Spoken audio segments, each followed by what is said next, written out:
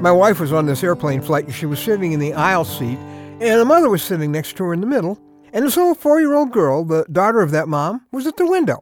And the daughter had never flown before, so she wanted to be where she could see. It was one of those cloud-covered days, you know. This little girl occasionally glanced out the window, but when they got above the clouds, all of a sudden her nose was pressed to the glass. She's looking intently all over, back and forth, and after a few minutes of inspecting the sky, she turned to her mom. She said this with real concern. "Where are they? I can't see them, Mommy. Where are they?" And her mom said, "Where are what, honey?" She said, "The angels. Mommy, where are the angels?" The poor little girl.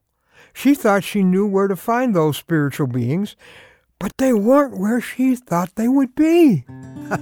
Well, I'm Ron Hutchcraft, and I want to have a word with you today about searching without finding. That poor little girl, she searched, but she was disappointed. She didn't find what she was hoping for or what she expected she'd find. She's not the only one that's happened to. A lot of people are looking for spiritual reality today. They're looking intently and they're not finding it where they thought they would. You look out that window spiritually and you go, where is God? Where's this spiritual peace? Where's eternal life? Where's the love I thought I'd find here? And Jesus answers that in our word for today from the Word of God in John 6, verse 35, where he declares, "I am the bread of life. He who comes to me will never go hungry, and he who believes in me will never be thirsty." Now, Jesus is addressing something that I think throbs inside of each of us. It's a spiritual hunger and thirst. It's what the Bible calls eternity in our hearts. I think you already know that we need something spiritual to fill the hole in our heart. Maybe you would classify yourself as a spiritual seeker. You've lived long enough to know that earth stuff and earth relationships are not enough to complete us. Jesus says he's the end of that search. We're always seeking. Seems like we're never finding. And maybe in a sense you've been looking out spiritual windows, hoping to find some peace and some reality.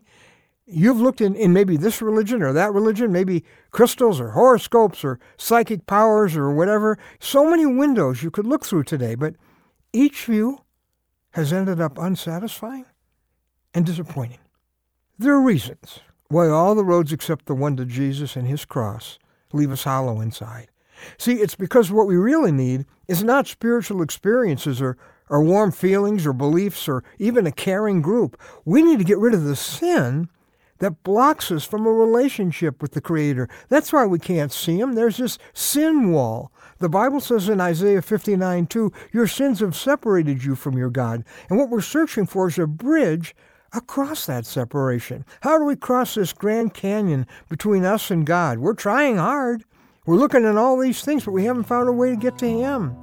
Romans 5:8 says, but God proved his love for us in that while we were yet sinners, Christ died for us. See, only one person can remove that wall. It's Jesus. You tired of looking out that window for spiritual reality and coming up disappointed? Where's God? Where's that love and peace?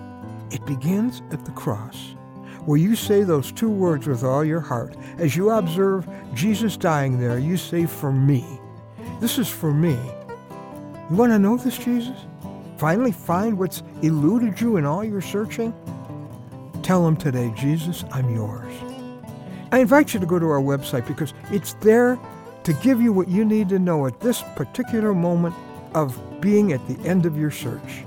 Go to anewstory.com. That's anewstory.com. No religion's going to do it for you, or experience, or group. You're looking for a love relationship with the one you were made by and made for. Well, why don't you look his way? Because Jesus is everything your heart has ever looked for.